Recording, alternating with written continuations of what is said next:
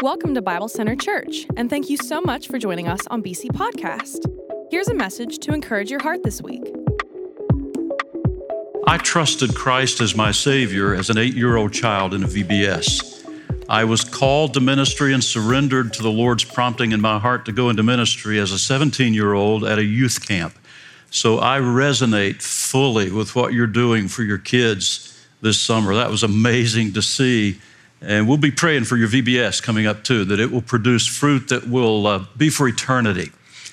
Well, Jeannie and I are glad to be here again, not just because we always love being with you, because of something that happened this morning to us. Because you never know what you're going to face on the turnpike. I have missed a service before because of a delay on the turnpike. So we came up last night, got a motel, decided to be here plenty early, no rush this morning. At 4:30 this morning, I hear this loud beeping sound, and I looked at my phone. I thought it was my phone alarm, and 4:30, no, it's not my phone alarm. And about that time, I heard someone yelling in the hallway, "Fire, evacuate the building." Now, this is not a joke. Evacuate the building. And so, Jeannie and I quickly got outside. Everybody else is out in the parking lot. South Charleston Fire Department is there. And Jeannie and I began to reminisce about a time in the 80s in northern Indiana. We were serving a church in the Fort Wayne, Indiana area, and we had done a leadership retreat over a weekend in November. We had all of our leaders there to strategize and plan. We had our wives with us at the historic Winona Lake Hotel. Great place. Well, we were evacuated in the middle of the night with a fire alarm as well. And Jeannie and I were reminiscing. It's funny how what you pick up to take with you shows what you think is really important in a time like that. I remember one of the guys, an elderly gentleman who back in the 80s in our church in Indiana, who we all got our coats because it's cold in northern Indiana in November. But I noticed he was talking with me. He had his Bible, which said a lot to me, but he had forgotten his teeth. Well, the first thing I grabbed this morning was my Bible. It had my sermon notes in it. And then I thought, I probably ought to get my wallet and my car keys at least. And so, I'm thankful it was a false alarm. I would have been able to preach this morning, but I may have been up here in my pajamas. So aren't you glad it was a false alarm? Well, another story to tell the grandkids, I guess. Another exciting story. We all use descriptive statements to define who we are, and often those statements begin with these two words, I am. Sometimes we use those words to describe ourselves in terms of our work or our profession. I am a teacher, I am a lawyer, I am a homemaker, I am an accountant, I am a photographer. Sometimes we use those words to describe ourselves in terms of our relationships. For instance, I am a child of God, I'm a husband, I'm a father, I'm a grandfather, I'm a brother, I'm a friend, I'm a neighbor, I'm a citizen of the United States, and there are other things obviously we could all say about who we are that way. Sometimes we use those two words to define our superiority. In practically every sport, analysts in that sport will debate about who is the GOAT, who is the greatest of all time. Well, Muhammad Ali settled that for all sports a long time ago when he just simply said, I am the greatest. So sometimes we use that to define superiority. Well, what about Jesus? Who is Jesus? Are there any descriptive statements like that in the Bible that define who Jesus is? Well, obviously the answer is yes. You read the epistles and you'll find all kinds of descriptive statements that define Jesus in terms of his work, his relationships, his superiority. But there is a cluster of I am statements about Jesus uttered by himself in the Gospel of John. And this morning, we're going to look very briefly at 8 I am statements that Jesus made recorded in the Gospel of John. What we will see as we look at those statements is this: Jesus does what he does because he is who he is. Jesus does what he does because he is who he is. Let's look at John chapter 6 for the first of those I am statements, where we find that Jesus is the provision for our need. Jesus is the provision for our need. In John 6, verse 35, then Jesus declared, I am the bread of life. Whoever comes to me will never grow hungry, and whoever believes in me will never be thirsty. The backstory to that statement is absolutely critical. Jesus' fame is growing. The crowds are immense. There is nonstop ministry, and the disciples are exhausted. So Jesus says, come aside for a little while and rest. Well, the crowds follow them, and so Jesus ministers to them once again for an entire day. At the end of that day is the miraculous feeding of the 5,000. 5,000 men, probably 15,000 in all, people who were gathered there. Well, now the disciples are absolutely exhausted, and so Jesus sends them off in a boat to the other side of the Sea of Galilee. And Jesus goes up on the mountain to pray, but you may recall there was a huge storm that night on the Sea of Galilee, and Jesus comes walking to them on the water, and as he gets to the boat, they are immediately at the other side of the shore. But somehow the crowds find them once again, and verse 26 or verse 25 of John chapter 6 says, when they found him on the other side of the lake, they asked him, Rabbi, when did you get here? Now that question really is framed this way. Who do you think you are? How dare you try to get away from us and go where we can't find you? So Jesus exposes their hearts. In verses 26 and 27, Jesus answered, very truly, I tell you, you are looking for me, not because you saw the signs I performed, but because you ate the loaves and had your fill. Do not work for food that spoils, but for food that endures to eternal life, which the Son of Man will give you. For on him, God the Father has placed his seal of approval. So Jesus basically says there are two kinds of food that perishes and food that lasts forever. Now, if you have teenagers, you know about the kind of food that perishes. You know, you buy a cartload of groceries, you get it home, the next day you're looking for something to fix a meal, and everything's gone. It's vanished, it's perished, it's gone. Well, Jesus basically, his point is to show that there are two kinds of provision. There is physical provision that never lasts, and there is a spiritual provision which lasts forever. He is really contrasting two ways of looking at life.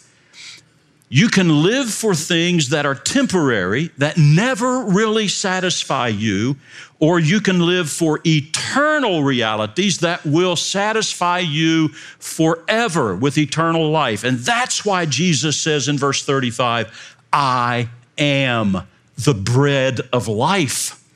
Whoever comes to me will never grow hungry. Whoever believes in me will never be thirsty. Jesus is God's provision for our greatest need. Our greatest need is not physical. Our greatest need is spiritual. Our greatest hunger is not physical hunger. Our greatest hunger is spiritual hunger. And Jesus is God's provision for that. If you receive Jesus, you will find that your needs, your greatest needs, eternal, spiritual needs, are met for eternity. You will live forever. You will be fully satisfied spiritually in Jesus Christ. But maybe you keep feeding on temporary things of life and find yourself never satisfied, always empty. If that describes you, come to Jesus, because he is the provision for our need. The second I am in John's gospel is found in chapter 8, verse 12, where we find that Jesus is the deliverance from our darkness. John chapter 8, verse 12, when Jesus spoke again to the people, he said, I am the light of the world. Whoever follows me will never walk in darkness, but will have the light of life. Now, in John 8, Jesus is at the Feast of Tabernacles. It was one of the three feasts that every Jewish male was required to attend, so there are huge crowds at this feast. This particular feast was to help them remember the wilderness journey of their forefathers. the way God had led them and provided for them in the wilderness. And there were two great ceremonies at the Feast of Tabernacles. The first was the ceremony of the pouring out of water. Water would be brought from the spring of Siloam into the temple and poured out in a magnificent display. On that occasion, Jesus stood up, John 7 tells us, in a loud voice said, "Let anyone who is thirsty come to me and drink. Whoever believes in me, as Scripture has said, rivers of living water will flow from within them." There was a second great ceremony called the illumination of the temple. It was a fantastic ceremony. It was stunning. There were 4 great torches that were set up in the temple, in the main part of the temple. Jewish historians tell us they were higher than the highest walls of the temple. Each one of those 4 torches had a bowl on top that held 65 liters of oil. At night, they would be lit up, and the flame that would burst forth from those 4 torches would light up the whole temple grounds and most of the city of Jerusalem. It was spectacular. The Jewish Mishnah, which is the first recording of Jewish traditions, tells us that that signaled a time of great celebration. Music and dancing that would go late into the night as they celebrated the provision of God, of the pillar of fire by night and the pillar of cloud by day to lead the people of Israel through the wilderness. Jesus is saying, no doubt, he steps up, stood up in the temple with those 4 torches still charred at the top from the night before, and says, "I am the light of the world." He was claiming to be the fulfillment of all of that Old Testament leading of God in the wilderness to dispel the darkness so that the people of Israel could see where they were going, even in the dark. Jesus is saying, "I'm the light. I will deliver you from spiritual darkness."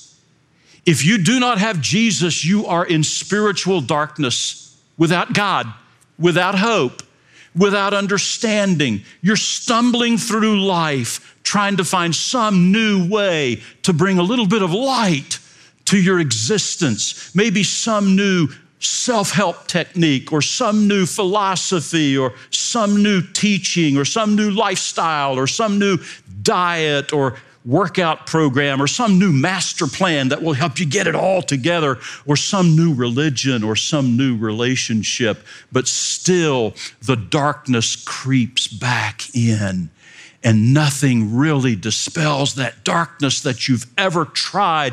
So you grasp in the darkness for something else. If that describes you this morning, come to Jesus, because he is the deliverance from our darkness. He is the light of the world. He will blast away your darkness and give you, as he calls it, the light of life.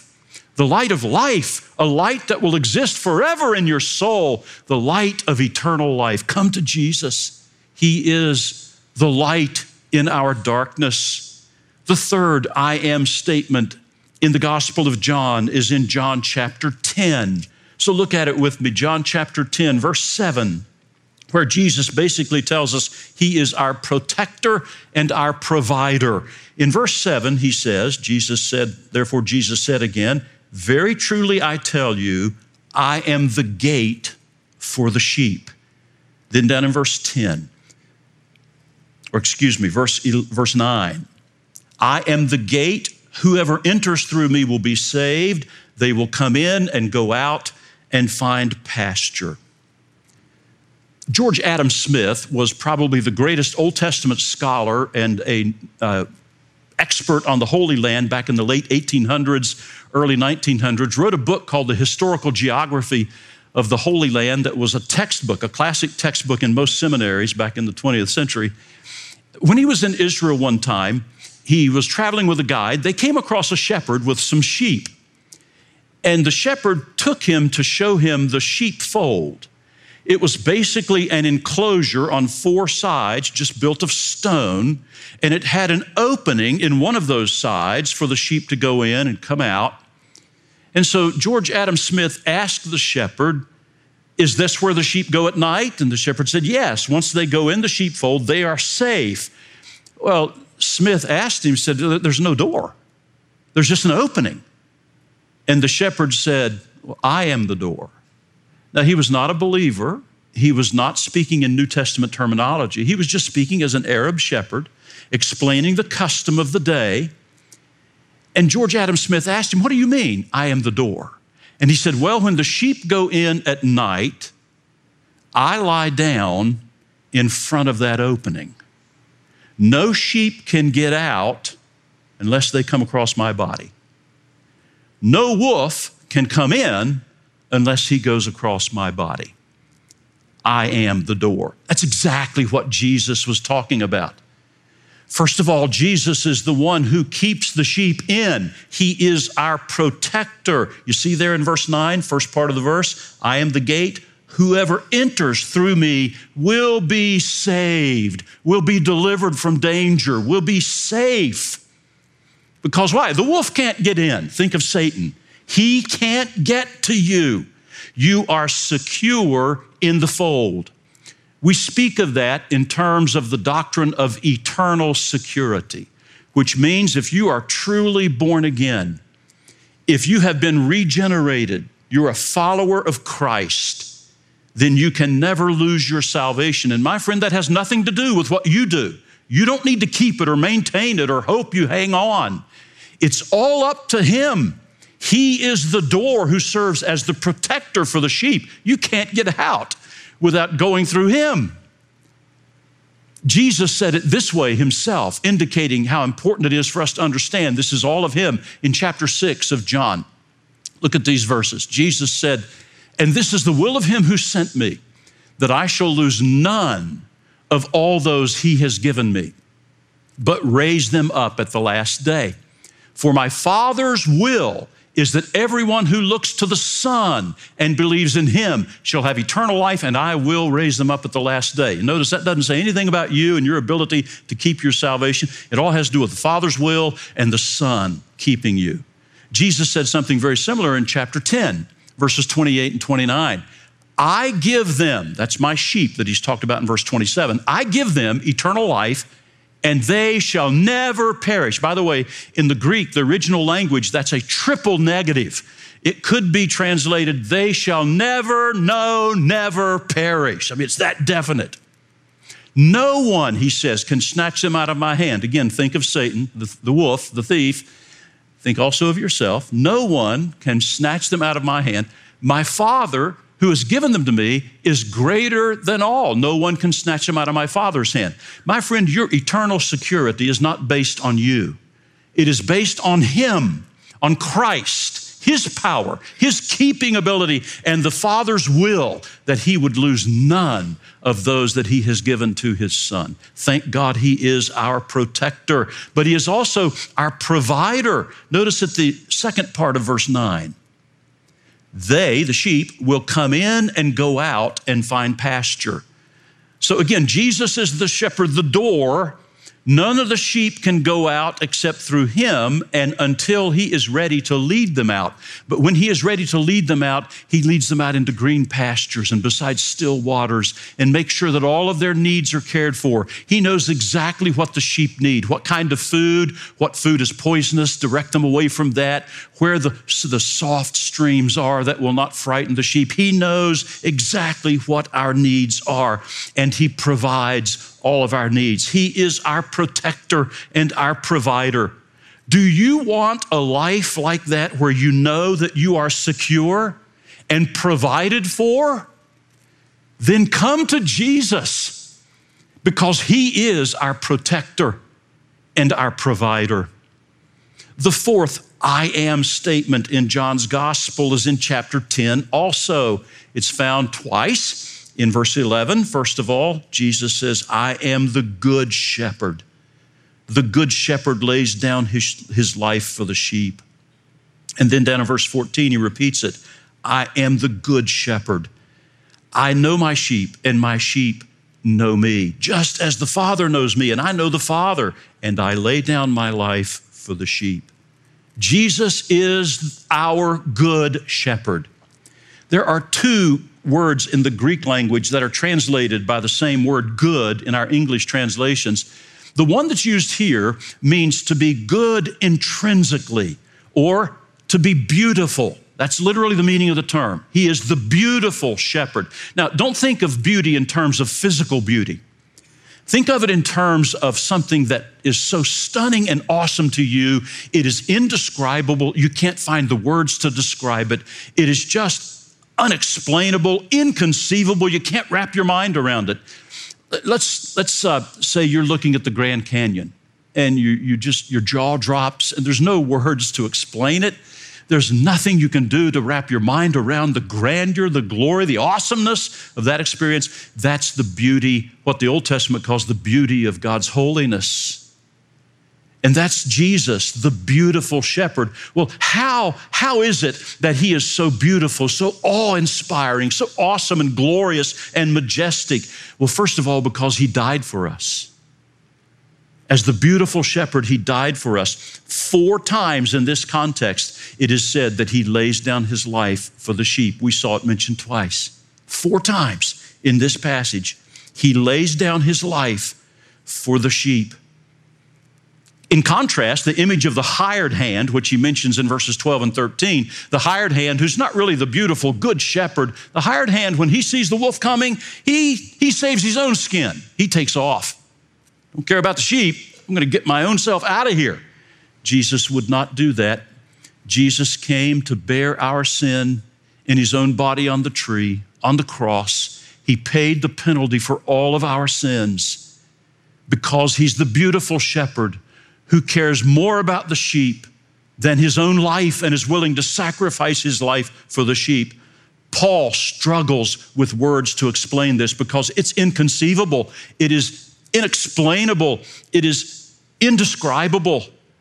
But Paul tries to describe it with a likeness, with a simile, a comparison.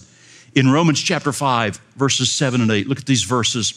Paul says, "For rarely will anyone die for a righteous person, though for a good person, some might possibly die. But God demonstrates his own love for us in this: while we were still sinners, Christ died for us." You see the comparison there? Who would you be willing to give your life for? Probably anyone in your family. That's maybe a given. But anyone else? Well, boy, that's pretty rare that you'd be willing to give your life for someone else. Maybe for a righteous person, maybe for someone who's been very good to you, but that'd still be pretty rare. But Jesus died for all of us when we were sinners in rebellion against God, in hostility toward him. That's indescribable. That's inconceivable that he would love us that much, because he is the beautiful shepherd, the good shepherd. But not only did he die for us, he knows us. That's another reason why he is the beautiful shepherd. He knows us. And that's what verse 14 is all about. He says, "I know my sheep know me." And he says, my knowledge of the sheep in verse 15 is just like the Father's knowledge of me and my knowledge of the Father. In other words, it's infinite, it's perfect, it's complete. He knows every detail about you. He knows your nature, your personality. He knows all of your needs. He knows all of your thoughts. Psalm 139 says, before you even think them. He knows all of your words before they're even formed. Psalm 139 says, he knows all of your actions, all of your attitudes, and get this, he still loves you. He knows everything about you, and he still loves you. That is inconceivable. That is indescribable love. Do you want someone in your life who knows everything about you and still loves you, and loves you enough to lay down his life for you? Then come to Jesus. Come to Jesus, because he is our good shepherd. The 5th I am statement in John's gospel is in chapter 11 and verse 25, where Jesus describes himself as our conqueror over death. Chapter 11, verse 25, Jesus said to her, I am the resurrection and the life. The one who believes in me will live even though they die.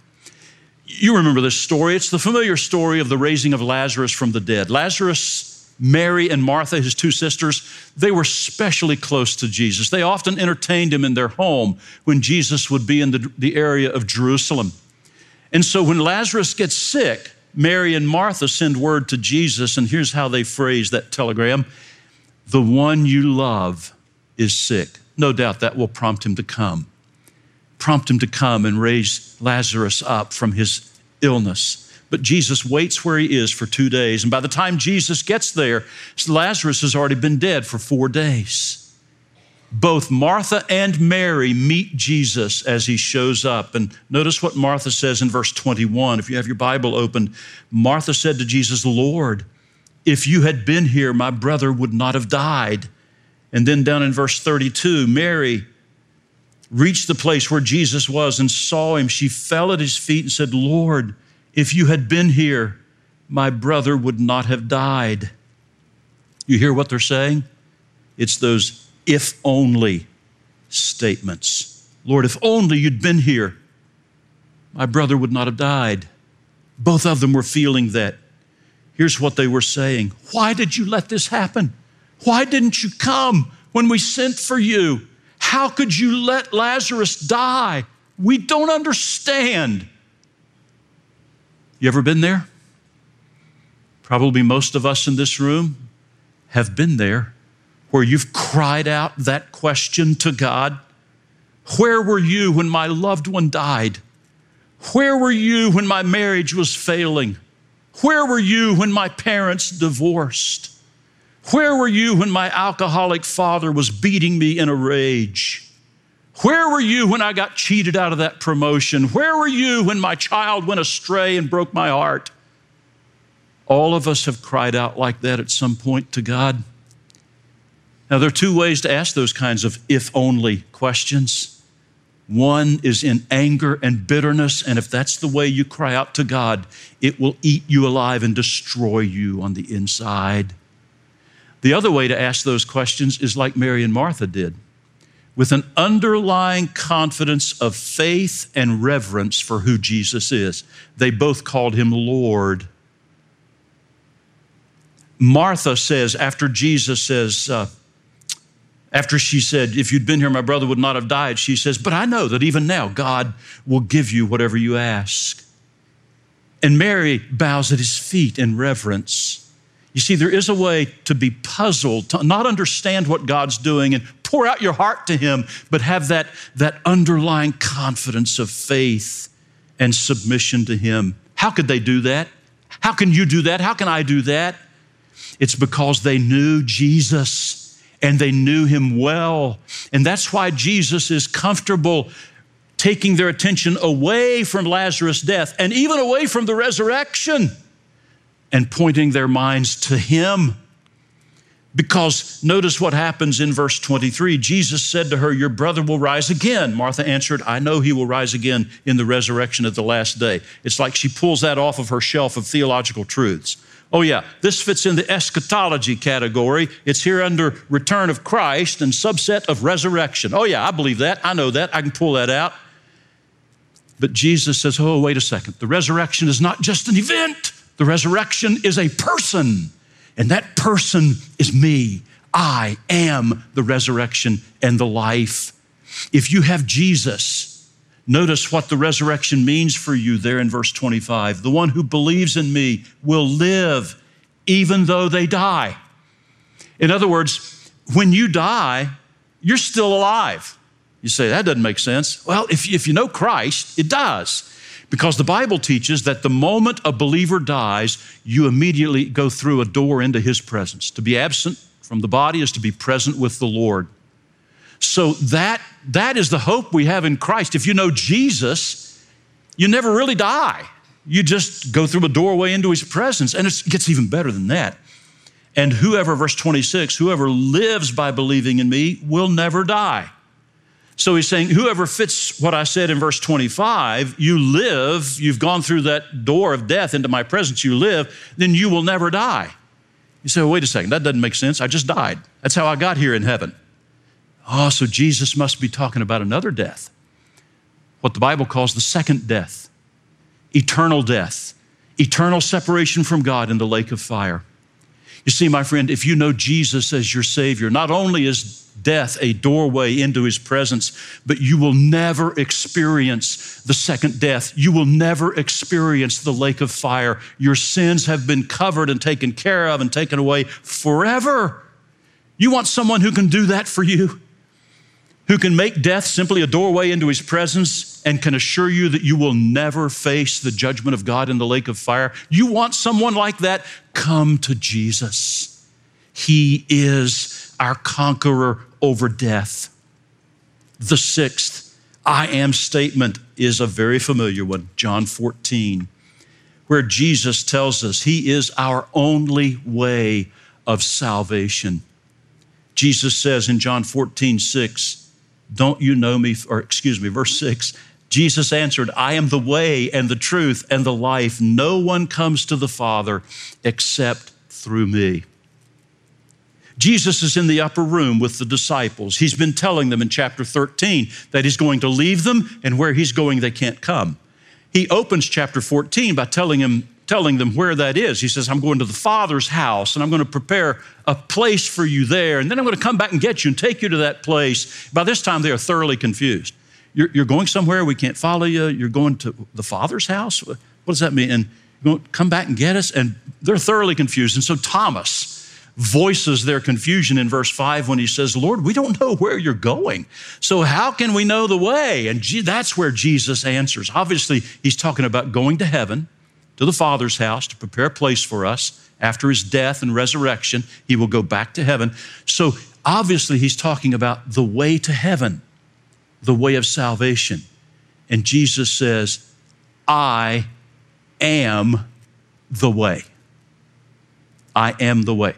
Notice he did not say, I'm teaching you the way, or I'm going to point you to the way. That's what every religious leader of every major world religion and religious system has done. Oh, I'll teach you the way. I'll point you the way. No, Jesus said, I am the way. And notice he does not say, I am a way, or I am one of the ways. He says, I am the way. The only way of salvation, the only way to heaven. We live in a pluralistic culture, a culture of relativism, which basically says there are no absolutes and every idea has equal validity. So we don't, in the culture at least, people don't like to hear this. There's only one way of salvation. You mean my religion's not going to get me there? But my friend, this is a blessed exclusivism. You see, none of us have ever passed through death's door. That's not scientifically verifiable. We don't know scientifically what happens on the other side. But there has been one who came from the other side to this earth to tell us there's only one way to get to heaven, and I am the way. So what that means is you can be sure. You don't have to wonder if your religion's good enough, if your works are good enough, if you can do enough, pray hard enough, work hard enough, hang on long enough. You don't have to worry about any of that because Jesus is the way. And he goes on to say, I'm the truth. So you can trust him. He's the source of all truth. And he is the life. He is the source of eternal life. I love the way John summarizes this in chapter 5 of his little epistle, 1 John. He says this is the testimony God has given us eternal life. This life is in his Son. Whoever has the Son has life. Whoever does not have the Son of God does not have life. It's that simple. In order to have eternal life, in order to know that you're saved, in order to know that you're going to heaven, you need Jesus. Do you want to know for sure that you have eternal life and that you're going to heaven? Come to Jesus. Then the sixth or seventh statement is in John chapter 15, verse 1. I am the true vine, and my Father is the gardener. Again in verse 5, I am the vine, you are the branches. If you remain in me and I in you, you will bear much fruit. Apart from me, you can do nothing. Jesus is the producer of fruit in our lives. There's a lot about this story. We don't have the time to develop the gardener, the fruitless branches, the casting of them into the fire, all of that, the pruning, the abiding. We don't have time to deal with all of that. The main point of this teaching of Jesus, the essence of it is this: you cannot bear fruit on your own. You cannot. Now, the fruit here is not soul winning. It's not winning souls to Christ. The Greek word karpos, fruit, occurs 66 times in the New Testament. With one exception only, and it's not here, it always means the fruit, the evidence of true godly life in our lives, true godliness, Christ-likeness in our lives. So Jesus is talking about the fruit that we bear is godly living and Christ-like character. I mean, think of the fruit of the Spirit: love, joy, peace, goodness, gentleness, self-control, things like that. That's what he's talking about. And there's only one way you can bear that kind of fruit, is by being connected to the vine so that the life of the vine is flowing through you to produce the fruit. You cannot become more self-controlled, more joyful, more gentle, more kind, any of those things by trying hard. But oh, how we try to do it. New Year's resolutions, times when we get irritated at ourselves for what we've done, and I've got to really work on being more gentle. I've got to work on being more faithful. I've got to work on being more self-controlled. No, you don't, my friend. You need to gaze on Jesus. Nowhere better is the theme verse for this month of 2 Corinthians 3:18 seen than right here. How do you grow in Christ? How do you produce godly character? It is, as that passage says, by beholding Christ as in a mirror, the Word of God, so that you are transformed from glory to be more like Him. That's how you bear fruit. Jesus is the producer of fruit in our lives. Quickly, there's one final I am. I've left it till last. John chapter 8 and verse 58, where Jesus says, I am the great I am. Again, Jesus is at the Feast of Tabernacles. He's been making claims before the religious leaders, none of which they understand. They are completely clueless as to what he's saying. In verse 53, they say, are you greater than our father Abraham? He died, so did the prophets. Who do you think you are? Jesus says in verse 56, your father Abraham rejoiced at the thought of seeing my day. He saw it and was glad. You are not 50 years old, they said to him, and you have seen Abraham? They don't understand what he's talking about at all. And then Jesus utters this thunderbolt. Very truly, I tell you, before Abraham was born, I am. Now, if Jesus was just talking about he existed before Abraham, which is amazing enough, this is a grammatical error, if that's what he was talking about. Jesus should have said, before Abraham was, I was, or before Abraham was born, I was born. That would be grammatically correct, but Jesus is talking about a whole lot more here.